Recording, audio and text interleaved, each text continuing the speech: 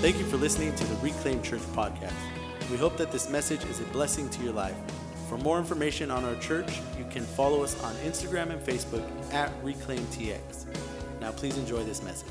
And so we're in the series called Warrior, and last week I talked about the wounded warrior and how we can easily let our deficiencies and our brokenness turn us from the will of God. Right? Have you ever been told that, hey, God has a plan for your life, and you quickly go to why he wouldn't call you? Right? So that's what we talked about. And if you want to hear the message, it's actually on our podcast, and so you could hear those messages. But today I want to talk about the advancement of a warrior.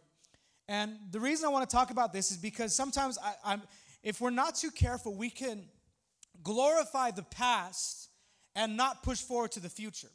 Right? And so that's why this morning I said, hey, God did something great last week. It was good last week, but last week is last week, right? Last week is what happened last. And the good thing about it is if you made some mistakes this week, if you fell in some ways this week, in the past few days, guess what? The past few days are the past few days, right? God is doing something new. And so I don't want us to get into the habit as Christians and as a church to glorify in an ungodly way the things that God has done. And you can do that. That can be done. Isaiah 43:19 says, behold, I am doing a new thing. Now it springs forth. Do you not perceive it? I will make a way in the wilderness and rivers in the desert. God is saying, I'm going to do something new for you. Now you could say, well, that prophecy is for them and for the book of, I get it. But this is the personality of God. That he would create new things. Right? The Bible says we are a new creation. The Bible says his mercies are new every morning. God is a God in the new. Now we honor the past and we remember the past, and we don't talk down on what God has done, but we don't glorify it and say, oh, the good old days. Right? You've heard those phrases, right? I love the good days. I like talking about them. I personally think my childhood era was the best childhood era. That's just what I'm going to say. I'm a 90s kid. All right? I liked it. I liked the mix of outdoor and technology. I thought that was amazing, right? The Saturday morning cartoons, that was amazing. I loved it, right? There was something about not being able to choose what was on and just appreciating what was there, right?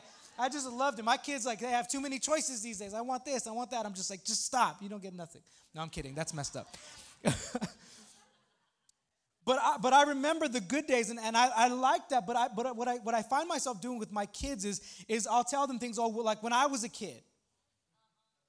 Well, when I was a kid, I played outside more. I didn't look at the iPad like you look at the iPad. But this is the thing, because I didn't have an iPad, and I think if I had an iPad, I might be on it just as much as they are. I'm just being honest with you. But my kids are in a different era. They're in a different season. My good days were good, but their days will be better.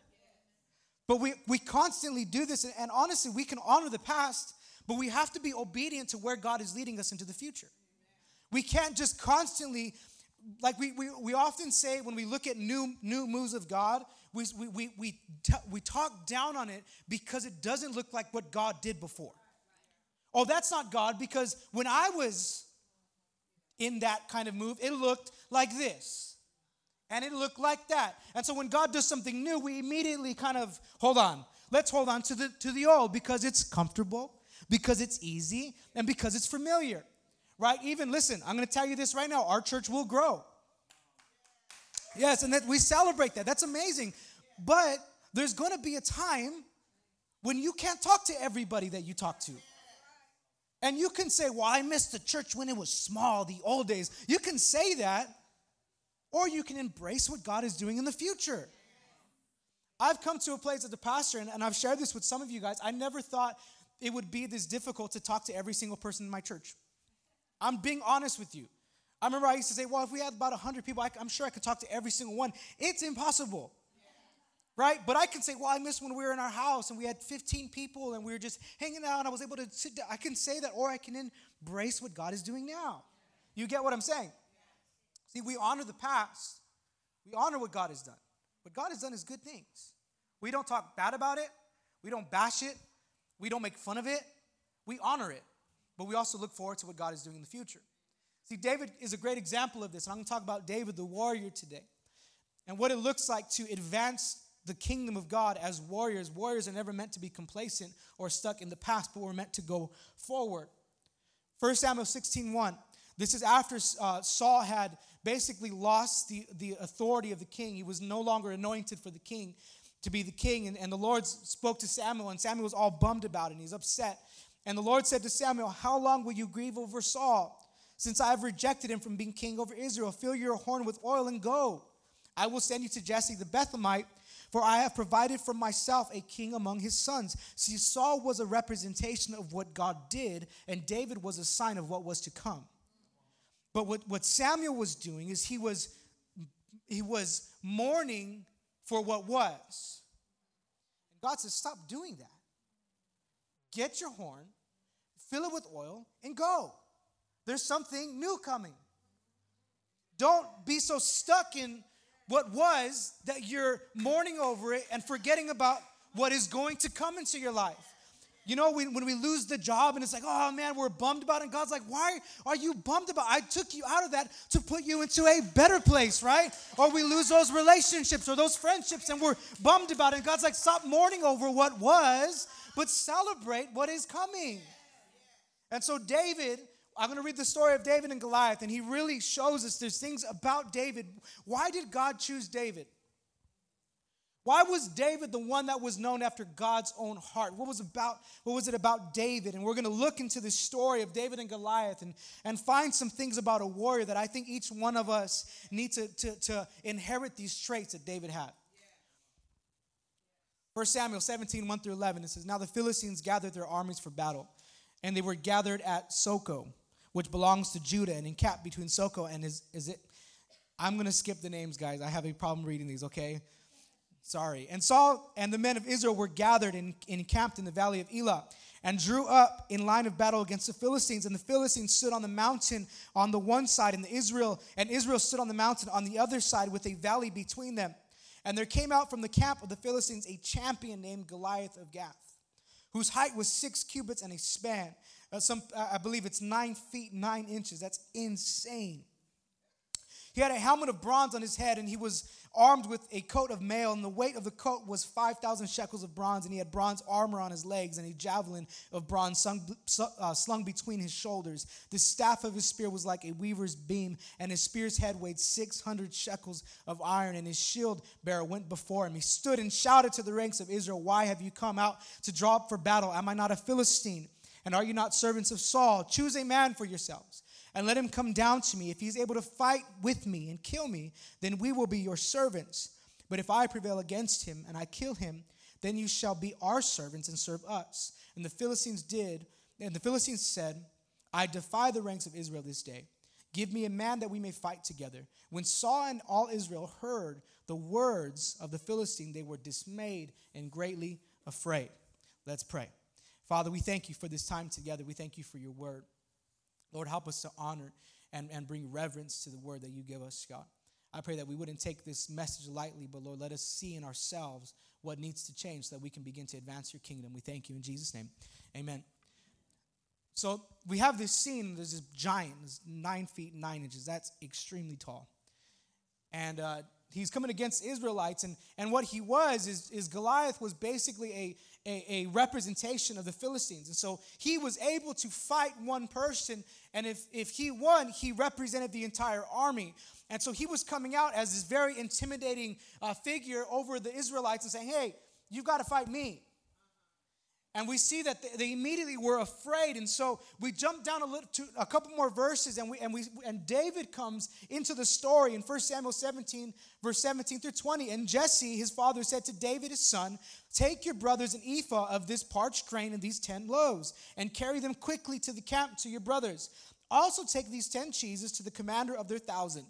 See if your brothers are well, and bring some token from them. Now Saul and all the men of Israel were in the valley of Elah fighting with the Philistines.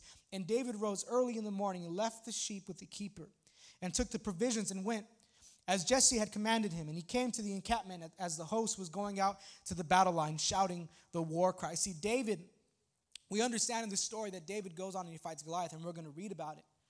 But what were David's steps to get there? The first thing that David was doing is he was taking care of his assignments. He was walking in obedience. It says that David rose early and left his sheep with the keeper. He didn't abandon his current position or his current season to go and fight. He took care of what he had in his hand at the moment. Luke 16:10 says, one who is faithful in very little is also faithful in much, and one who is dishonest in very little is also dishonest in much. See, we cannot neglect what's already in our hand to try to get into the next season. I can't neglect my family to try to fight devils. I can't neglect my kids to try to build disciples. I have to take care of what's in my hand first in order to get into the next season. Do you understand what I'm saying this morning? You can't neglect your marriage. We have all these men, they want to be known pastors, they want to be known people, but they can't even treat their wife right. Can I be honest with you? The Lord convicted me the other day because I was at Target with the family, and if you were a guy and you know about Target, it is not fun. I don't like going to Target with the family. I don't mind going with just my wife. That's fine. But when you got the kids, because I'm going to go on a little rant. Is my wife in the building? Okay, I'm going to go on a little rant, all right? I have 3 kids, all under the age of 5 years old. Now, if you know that, then you know that none of these kids want to sit in the cart. None of them. It'd be easy if they all just sat in the cart, right? Come on, guys, help me out here. So what happens when I go to Target is somewhere within the moment we get into the door to the moment we're 5 minutes into the store, my wife disappears. And I don't know where she goes. It's like she vanishes, like she's got this magic trick, like she's gone. And now I have all 3 kids you know what I'm saying? And they're like, Dad, I want to go look at the toys. I'm like, okay, but if we go look at the toys, then you want to get out and touch the toys. And then you want to run, and it's just not going to happen. Then I got 3 crying kids, and it's just a miserable, miserable, miserable time, okay? Can you relate? Thank you. I'm not alone. Praise God. But see, I was in Target, and I was so frustrated. I was like, we need to go right now. We had nowhere to go, but I was like, we got to go right now. I'm getting ready to say, babe, seriously, it's time to go, like now. And I was going to get my serious face on, right? Which doesn't make a difference if I'm being honest. And so the Lord convicted me. He's like, how come you could be so nice to the people in your church and treat your wife like this? And I was like, because God, they don't take me to Target and leave me with my kids. No, I'm kidding. But what we do is how often do we do this? We neglect what's in our hands already, and we invest in something we haven't obtained yet, right? You have a family. You don't need to put so many hours in work that you neglect your kids. Are you understanding what I'm saying today? We have to invest into what we have today. You have a job. You have a job. Listen, you've got a job, right? And how many are praying for a raise? Let's just be honest. Well, God is saying, well, what are you doing with the paycheck you got now? Are you investing what you have now, or are you just waiting for the next season? See, what God is doing is He wants to give us good things. He wants to give you great seasons. He wants to give you great responsibility, but He's looking at what you're doing now. Are you obedient in the little things, in the small things? We want the big, right? We want the well-known things. But God is like, what are you doing with your prayer life? God, I want healing. I need healing. Heal my family. Heal my marriage. Heal my finances. Give me a better job. Lord, open opportunity for careers and schooling and all these different things. And He's like, well, why you're not praying? Why is God going to bless us in a new season if we can't honor the season that we're in now? Do you get what I'm saying? David is living and he's walking in obedience. He's being obedient in the very little things. He didn't force opportunity. He didn't force it. A lot of times we force God's hand. Hey, God, I'm going to do this. Could you bless it? God, I'm going to go here. Can you bless it? We force His hand. God, I'm going to stay in this relationship. Could you bless it? God, I'm trying to exit my marriage. Could you bless my decision? It's crazy that some people think divorce is the answer. Divorce is never the answer. Say, well, the Bible says you can get divorced. No, Jesus says because of your wicked heart. Moses had to give you something. You get what I'm saying? But we force God's hand and we say, okay, Lord, bless what I'm doing. Even though I did it without you, I need you to bless where I'm in now. Guess what? When he doesn't, who do we blame? We blame God. Right? You get what I'm saying? I got to keep saying that over and over because I know y'all get what I'm saying right here, but I need to hear from somebody else. Like, I understand you. I get where you're coming from. You can't force God's hand. See, the whole reason David's on the scene is because Saul tried to force God's hand. There was a moment in time where Saul was with his troops, he was with his people, and he was waiting on the prophet to come give an offering. Saul was not anointed or called to be a priest or a prophet to give the offering. He was a king. But because his people were afraid and they were waiting on the prophets, Saul says, oh, well, I'm just going to take the offering anyway. And God better anoint it. And so look what he says at the end of the scripture in 1 Samuel 13, 11, and 12. He says, I'll just read the whole thing. Samuel comes on the scene. He says, what have you done? And Saul said, when I saw that the people were scattering from me and that you did not come within the days appointed and that the Philistines had mustered at Michmash, I said, now the Philistines will come down against me. And I have not sought the favor of the Lord, so I forced myself and offered the burnt offering. So I put myself in a position that I was never called to. We got a lot of opportunity in our lives. But listen, if you want your life to be blessed, you have to come to a place to say, God, where do you want me to be? I'm not going to force myself to be somewhere that you don't want me. I'm not going to force myself to be a pastor. I got a lot of friends back at home, and I love them dearly. And a lot of people that I know, they're like, I want to be a pastor one day. I want to be a pastor one day. And I'm like, here in the middle of them, I'm like, are you sure? Because it's not easy. If I guarantee that I would have quit if I was not appointed by God. If I was not anointed to be here, it's too hard. I don't want to be somewhere God is not. I don't want to put myself in a position that God hasn't called me. Let God open the doors. Let God open the doors for you. Let God open the doors of favor. Stop trying to manipulate your way to the top at your job and let God open the doors for you. Amen. But can I tell you this, that when God opens a door, it's rarely easy to walk through. And it requires a lot of faith. God opportunities require faith. Forced opportunities are very well planned by us. Be confident in your season. Be confident with where God has you right now. You don't have to be somebody you're not. Like, I want this, if our church would be a church of anything, I pray that it would be a church of empowered Christians that know who they are.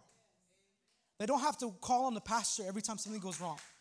Now listen, I'm there, and I'm willing to pray with you, and I'm willing to show up when you need it, but you have power too. You don't have to be a titled Christian. You don't have to be in a certain season in order to get the ear of God. You just have to be obedient and respect and be confident in the season you are today. See, David was more comfortable as a shepherd than in the soldier's armor.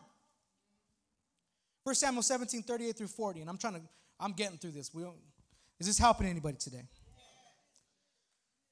Run out of breath. I'm going to take a water break. All right. Then Saul clothed David with his armor. So David comes on the scene, and it's a little bit out of order, but we're going to jump to it pretty soon. And he basically tells him, like, hey, I'll fight him. You guys are all scared. I'll fight him. David's not even a soldier. And he's like, I'll take it. So Saul's like, oh, thank God. Like somebody's coming. Whew, all right. So Saul clothed David with his armor. He put a helmet of bronze on his head and clothed him with a coat of mail. And David strapped his sword over his armor, and he tried in vain to go, for he had not tested them. Then David said to Saul, I cannot go in these, for I have not tested them. God will test you for the next season in the current season. God's not going to put you in a place without the power. He's not going to make you go somewhere without his power. Amen. All right, that's not on my notes. There we go. So David put them off. Then he took his staff in his hand and chose 5 smooth stones from the brook and put them in his shepherd's pouch. His sling was in his hand, and he approached the Philistine. See, when we're led by the Spirit, we can be confident with who we are right now. David was like, listen, man, I appreciate the armor, but I'm just not comfortable there. I'm comfortable as a shepherd. I'm comfortable in the season that I'm at now. Now, I can accomplish great things in this season without looking like you. I can accomplish great things where I'm at without trying to be something I'm not. Listen, you guys know me. I just said I can't read these words. Like, I'm not the smartest guy. I'm not the most qualified to be a pastor. You're like, man, he says this a lot. I'm like, yeah, I'm trying to push it on us because none of us are qualified for the work of God. It's all empowerment of the Holy Spirit. But listen, David is confident in his season. You can pray for more. You can say, God, I want to be greater and I want to be better and I want to be, you can pray for all that and that's not bad. But own your season. Own where you are right now. Be confident with what you're doing right now and do it the best that you can. Some of you, the mothers with little kids, are like, I can't do anything because I have kids. That's your season. That is your season. Do your best with the season that you're in. For me, too, it's like, man, God, it's hard to pastor a church with 3 little kids. It's hard because I'm trying to talk to someone, then I got my daughter, Dad, look at me. Look at this picture. I'm like, it's great. I'm just kidding. It's not easy. It's not easy. It's not easy. But I'm embracing what I have now. I'm confident not in myself, but I'm confident in my season. We may not have the biggest church. We may not have the most money, but we are confident in our season today. We're going to embrace our season. Now, own your gift. Own your talent. Do what God has called you to do and do it to glorify Him.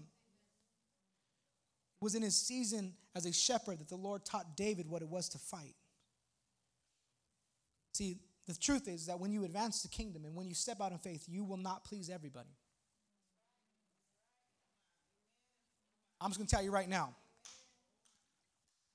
not going to make everybody happy. 1 Samuel 17:28. Now Eliab, David's oldest brother, heard. David was there, not a soldier. Imagine if you're the older brother. He's not a soldier. David's there. He's in his shepherd's gear. And he's like, hey, what's going on, guys? You guys need some help? Like, come on, bro. Like, yeah, we do, but not from you, right? Like, find somebody else. And David's with his little sling, and he's there like, hey, what's going on now? Eliab comes up, and it says, and Eliab's anger was kindled against David. And he said, why have you come down? And with whom have you left those sheep in the wilderness? I know your presumption and the evil of your heart, for you have come down to see the battle. See, people will often question your motives, and they'll question your heart. You're just trying. You think you're better than me, right? I don't know who said that. Somebody said that. You're just trying to make me feel bad about what I'm doing. No. I'm not trying to make anybody feel bad. I'm just doing what God called me to do. I'm not here to please people. Now, I love people, and I want people to be happy, and I want people to have the joy of the Lord, and I want people to be confident in themselves. But listen, my goal as a pastor is not to please you. It's not to please the congregation. It's just the truth. Now, you could probably find somebody that would do that. It's not here. That's why we still have empty chairs. No, I'm kidding. I'm kidding. But that's not, listen, your job is not to please your family. Your job is not to please your aunt and your uncle and your grandma and your mom and your dad. That's not our job. Jesus comes and he's like, hey, listen, if you want to follow me, you got to hate your mother and your brother. Now, Jesus is not saying like really hate people, because some of us are like, oh, praise God. Does he say spouse too, right? Like, come on. No, but Jesus is saying, he's like, in comparison to your love for me. So we're not people pleasers. Eliab comes to David and he's like, hey, dude, get the heck out of here, man. What are you doing in here? You don't belong here. Where's your sheep? Right? What I love about this is in the next scripture, I don't have it here, but David like looks at him, and it says then he just asked somebody else. His brother's yelling at him. He's like, okay, what's going on here? David did not even address him. He did not say, hey, man, listen, I left my sheep with somebody else. We know, we saw it. It says he left his sheep with somebody. He was taking care of his sheep. But David didn't tell his brother, hey, man, I got this. Don't worry about it. No. We don't have to respond to everybody that says something about us. You don't have to give an excuse for being obedient to the Lord. You don't have to do that. I don't need to respond to people. Now, I do because I love people if they're in the right heart. But when they're criticizing, next person, what's up? What's happening? David just ignored him. But listen, we have to have the right motives. If your motivation is just to ignore people, is just to offend people, then you're probably not walking in the will of the Lord. My motivation is not to bother people. My motivation is to please the Lord. When we come to this church, and you guys have seen it, we're not looking at the clock all the time and trying to rush worship and trying to rush what God is doing. We're not doing all that. Why? Because we're not pleasing people. We're pleasing the Lord. And I've come to find that his presence is so precious that when he comes, you hold on tight. So that was point one. I got like 10 more. No, I'm kidding. Number two, so number one, he was obedient in his season. Number two, he understood the cause. David comes and he says this. He said, I'm going to read 2 verses, 17, 32, and verse 47. David says, let no one lose heart on account of the Philistines. Your servant will go and fight. For verse 47, he says, all those gathered here will know that it is not by sword or spear that the Lord saves, for the battle is the Lord's, and he will give all of you into our hands. See, a good cause will keep you motivated. Most of us, we leave the will of God because we're unsure of our purpose. And we come to a place where we're like, it's very unclear. God, what am I called to do? What am I supposed to do? And if we don't get an answer right away, we end up walking away because we feel like there's no purpose. But what motivates you to come to church? What motivates you to say, hey, I'm a Christian? What's your motivation in life? See, we have to find the cause. What is the cause? Lord, why am I serving? Why did you call me here? Why are you speaking to me? Why should I be saved? Why should I follow you? What is the cause? Can I tell you the secret to finding the cause is to find his heart. When you find his heart, it reveals the cause. Too many of us are trying to figure God out without seeking him. We don't figure him out. We understand him when he reveals himself to us. Two things that I believe, and I'm just about done, is David comes onto this battlefield and he says, I don't want their hearts to fail. So he comes to restore the heart of men. I want others to know Jesus. The reason we have this church, the reason we pay these bills, the reason we spend time in practice and worship and spend time cleaning and spend time on working the messages, the reason we come and serve in the church is so that others can know Jesus. It comes down to that. We're not a Christian club. We're not a feel-good church. Come and feel good about yourself. That's not what we're about. We want people to know Jesus. I want people to know Jesus. Robert and Daphne are standing here saying, I was out of church. I wasn't saved. Think about that. Hold on. We so often forget what it means to be saved.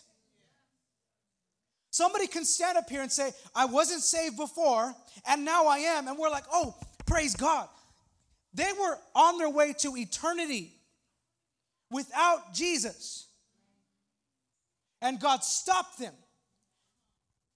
And they said yes to this calling from the Lord to say, I'm going to give my life to Jesus. And can I tell you, I was so happy because I bet you when they left their church, the enemy was praising and he was happy and he was like, oh, they're gone. Now they're mine. But guess what? We planted a little church right here in the city of Hutto where nobody really knows about. And all of a sudden, every plan that the devil had for them, something came in the way of that. And God came and he answered. Why? Because our motivation is people. My motivation is that somebody would know Jesus. I'm not motivated by fame. I'm not motivated by money. People can't buy me.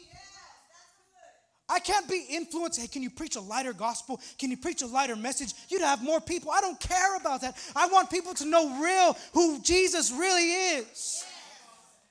That's our heart. That's our motivation. What's yours? Man, you guys getting me yelling over here. Woo. I feel like I'm back at home right now, I'll tell you that.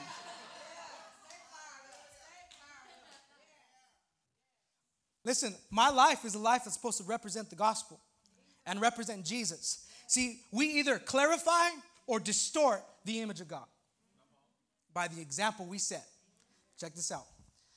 I might go a little bit longer today, guys. If it's your first time, I'm so sorry. I promise we don't always go this long. Mark 9:17 through 18, and then we're going to jump down to verse 21 and 23. It says, and someone from the crowd answered him, teacher, I brought my son to you, for he has a spirit that makes him mute.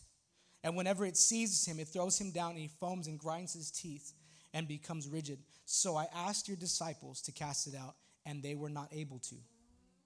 Now listen to this. We jump down. And so Jesus rebukes him. He's like, you're faithless. What the heck is going on with you guys? Verse 21, and Jesus asked his father, how long has this been happening to him? And he said, from childhood, and has often cast him into fire and into water to destroy him. But if you can do anything. Now let's stop there. Take it down. Don't read ahead. Take it down. Shh, shh. Don't look at me. The man comes to Jesus. Now, he's heard of all that Jesus has already done.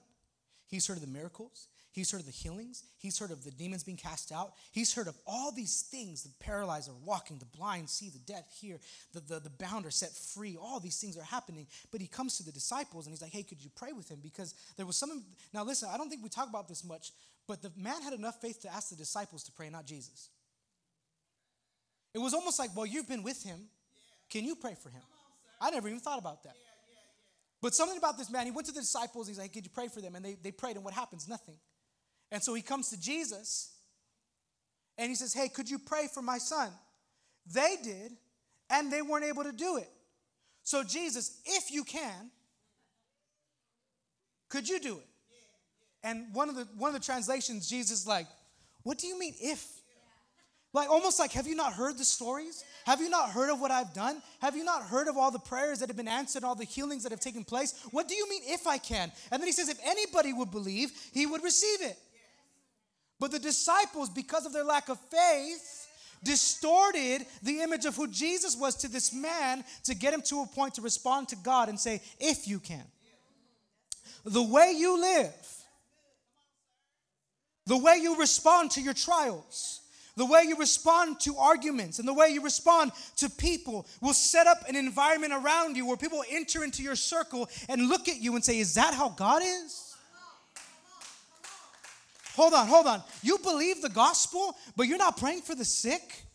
You believe the gospel, but you don't think I could be healed? You believe the gospel, but you're throwing in the towel on your marriage? You're creating this circle of influence that people walk in, and that's how they see God. Isn't that crazy? I want people to come around me and believe that anything could happen. Now, I'm not responsible for God doing the miracle, but I'm responsible for believing. It's not my power. So when people come around me and they're like, hey, my grandma has cancer, can you pray? Absolutely, she's going to be healed. We're going to believe it. Hey, my friend is blind. Can he see? Absolutely. Bring him to church. We're going to see him get healed. We're going to see his eyes open. We're going to see their ears open. We're going to see that happen. We're going to see marriages restored. We're going to see families restored. We're going to see people who were lost come to Jesus. This is going to happen. Why? Because we believe it. People are not going to come to our church and doubt God. They're not going to walk into our building and say, oh man, God's not there. No. Because we either clarify or distort the image of God. How we live. How do you treat your wife? How do you treat your kids? How do you treat your boss? How do you treat your coworkers? How do you treat these people that are around you that you're supposed to love and you won't even talk to them? It's the image of God. It's crazy. I'm like, getting lost in my notes here. See, our example can either motivate others to search for God or discourage them to search. You get what I'm saying? What kind of life will you live? See,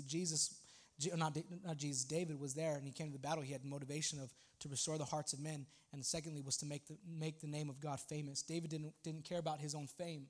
He said, I'm coming here so that they would know that this is the Lord's battle.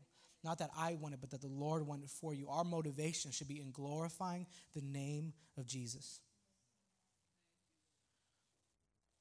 I'm heartbroken, honestly. I'm telling you this now, and it might sound crazy, and you may not believe it, but I believe in crazy things. I think a revival is coming. We're going to see people come to know Jesus. And I've been praying for this. I've been on my knees, and we've been praying. God, open the heavens over Hutto. Open the heavens over Austin. Open the heavens over our region. God, would you do something? Would you do something? I'm praying. I'm seeking the Lord. And then all of a sudden, people start coming to the church. I'm like, okay, God, could you start touching them? And all of a sudden, God starts touching them, and we're praying, and we're believing, and we're praying, and we're believing. Revival is coming. God is going to move. Can I tell you, we will see the blind eye open. We will see it. We will see it. I'm telling you right now, we will see it. We'll see it here. If you know somebody blind, bring them. I'm serious. Bring them. Because the Lord's going to open their eyes. We're going to see it. What God is going to begin to do, because how many of you feel the presence of God? We feel the presence of God. Listen, but what God is going to begin to do, He's going to begin to back up His presence with His power. I'm telling you what's going to happen. We're going to see it happen. Not just in our church, but God is going to begin to wake up the dead, the spiritual dead, and people are going to open their eyes to see the Lord. I've been praying. Lord, could you back up your presence at our church with your power? Can I tell you, He said yes. Can I tell you why? Because we're a church that doesn't seek His hand, but we seek His heart. I'm excited. I'm looking forward to it. We're going to advance. We're going to move forward. God is going to do something new. Are you going to be a part of it? And the last thing I want to talk about, and if the pads are on and keys are on, we could play those. Or David, if you want to come up, just play lightly, please. There it is. Last thing that David did is he remembered what God had done.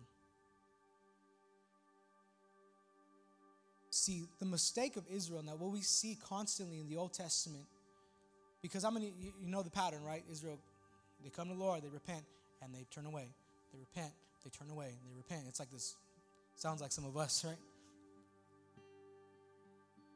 But what you see is happening is you see it after I believe it was when they crossed the Jordan.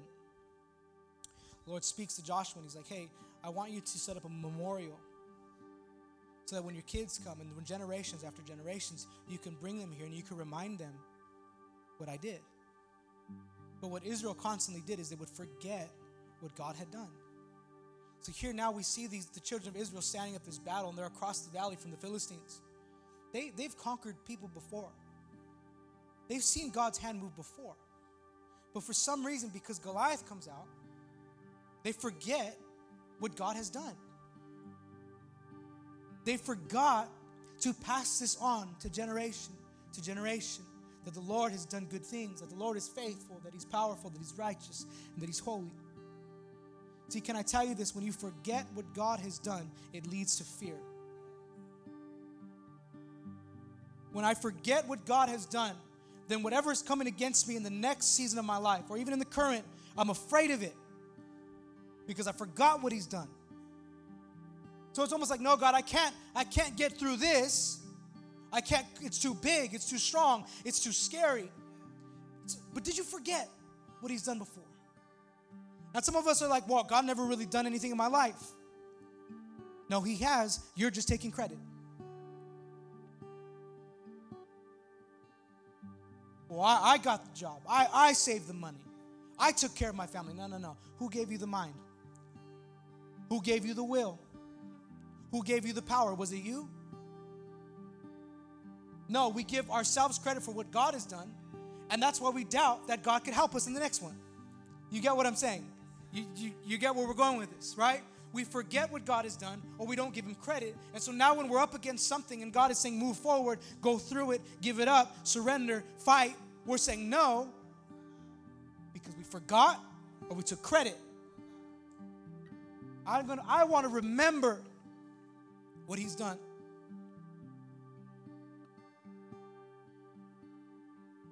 I want to remember.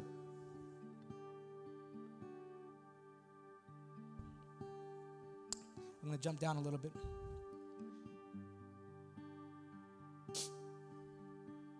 When we remember, it leads to victory. Now listen to this. I'm going to read somewhat of a lot of scripture right now, and this is the end of the battle. Now David he's there, and he's got it. He's ready. He's told all the other guys, like, I'll take care of this. I got this. Now David's about to fight.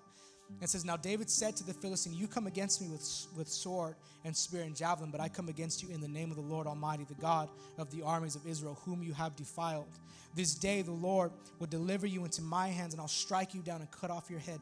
This very day I will give the carcasses of the Philistine army to the birds and the wild animals, and the whole world will know that there is a God in Israel.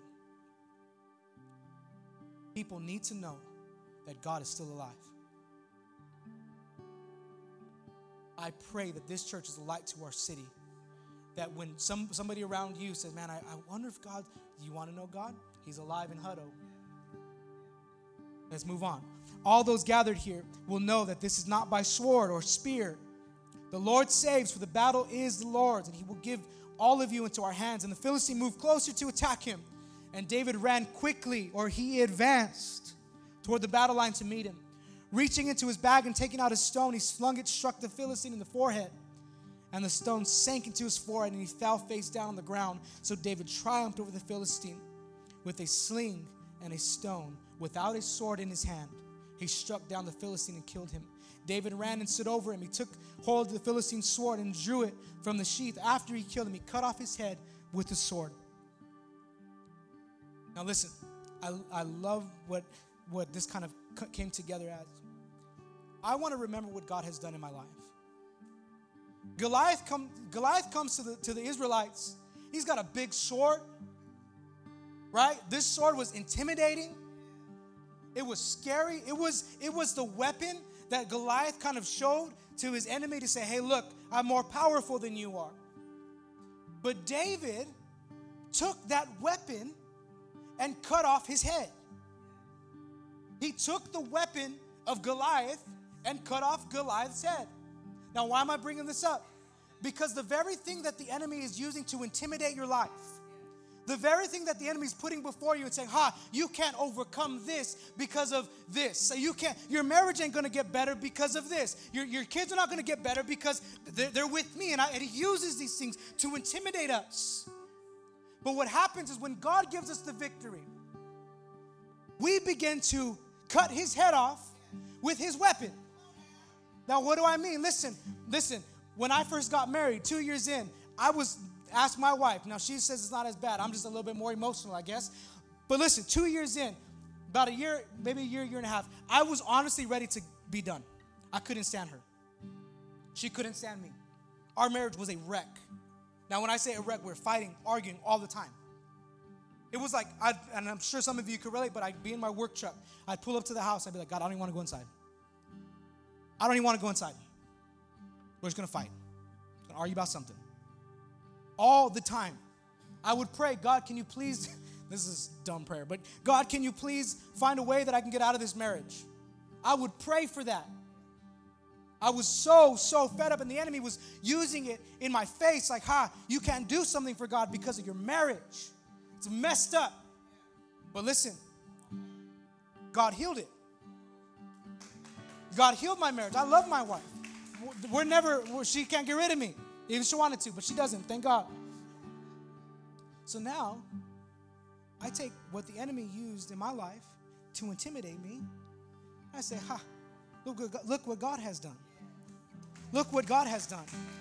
And I use the intimidation weapon, and I cut off his head. You know how I cut off his head? Is I tell people, hey, I was there with you too.